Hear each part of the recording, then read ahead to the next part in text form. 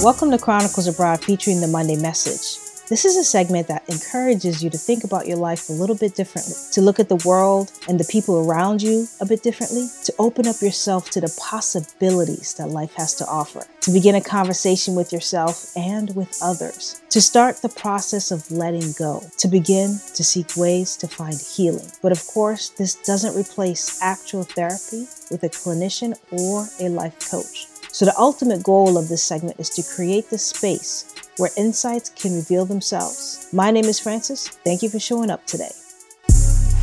Welcome to Chronicles Abroad, featuring the Monday Message. My name is Francis. Thank you so much for showing up today for another week of today's Monday Message. So today is actually the last Monday Message for the season, y'all. I know it's crazy, but in the midst of this hiatus, I encourage you to continue to follow me on Instagram at Francis Lease, which is my favorite place to hang out to receive more inspiration and perspective. And of course, continue to follow Chronicles Abroad to be notified about the stuff we're working on. So today's my birthday, y'all. Thank you to those who have shown me some love. I really appreciate it and absolutely love you guys back. You know, it's crazy. Time has flown because the last time I celebrated my birthday in Boston was probably back in 2010. So I've been gone for a while.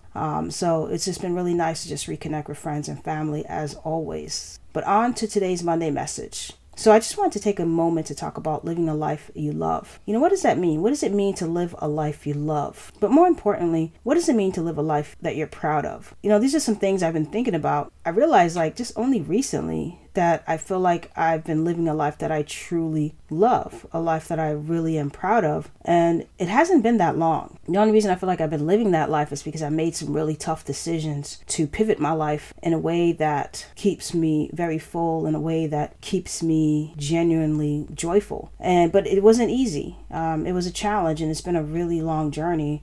And it took a long time to get here. And so I believe the reason many of us are not living a life we love is because perhaps we've settled. Maybe some of you are really content. You're super comfortable. And for some of you, that really works well. And for others, you might be yearning for a bit more. So my definition of living a life you love is living a life on your terms, a life that you dictate, a self-governed life in which you have all the ingredients you need to keep you full. When you're not living a life you love, you tend to be a bit more agitated. You tend to be a bit more discouraged and less hopeful. And this is just from my own personal experience and just from watching people who are living out of alignment. That's what I think about when you're living a life that you don't particularly enjoy, is that you're living out of alignment. Something in your life, whether it's work, whether it's relationships, is just out of alignment. And when you're out of alignment with work or a partner or with anything else in your life, it just doesn't feel good. When your life is more filled with not feeling good versus feeling good, it's pretty miserable. And everything around you feels burdensome. But I'm sure you're thinking, that's great and all, but how do I do that? How do I live a life I love? Especially when I have real responsibilities like debt, children. You know, I gotta do what I gotta do.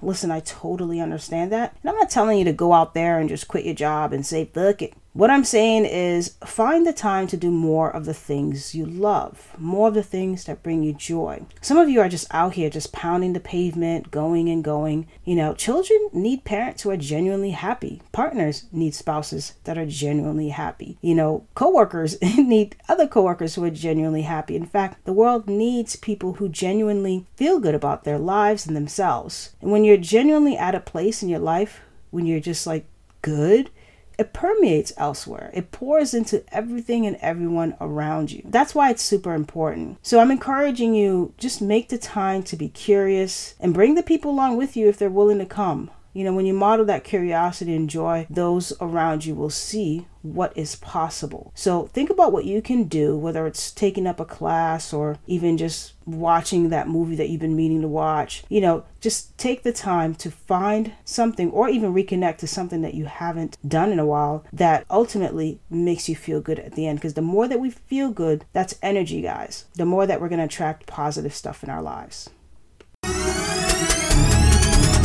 Well, thank you, folks, for listening to today's Monday Message. I hope it resonated with you as much as it resonated with me. If you have any questions, comments, or concerns, please email me at info@chroniclesabroad.com. Please be sure to follow us at Instagram at Chronicles_abroad, Twitter at Chronicle without the S Abroad, and of course Facebook Chronicles Abroad. Be sure to catch us every Wednesday as we interview folks who are either traveling the world or living abroad.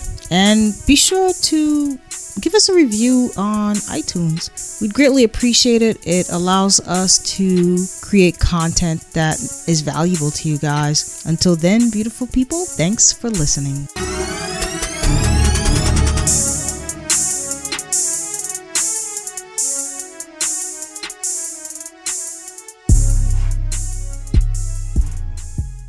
Music by Almighty K-Rock.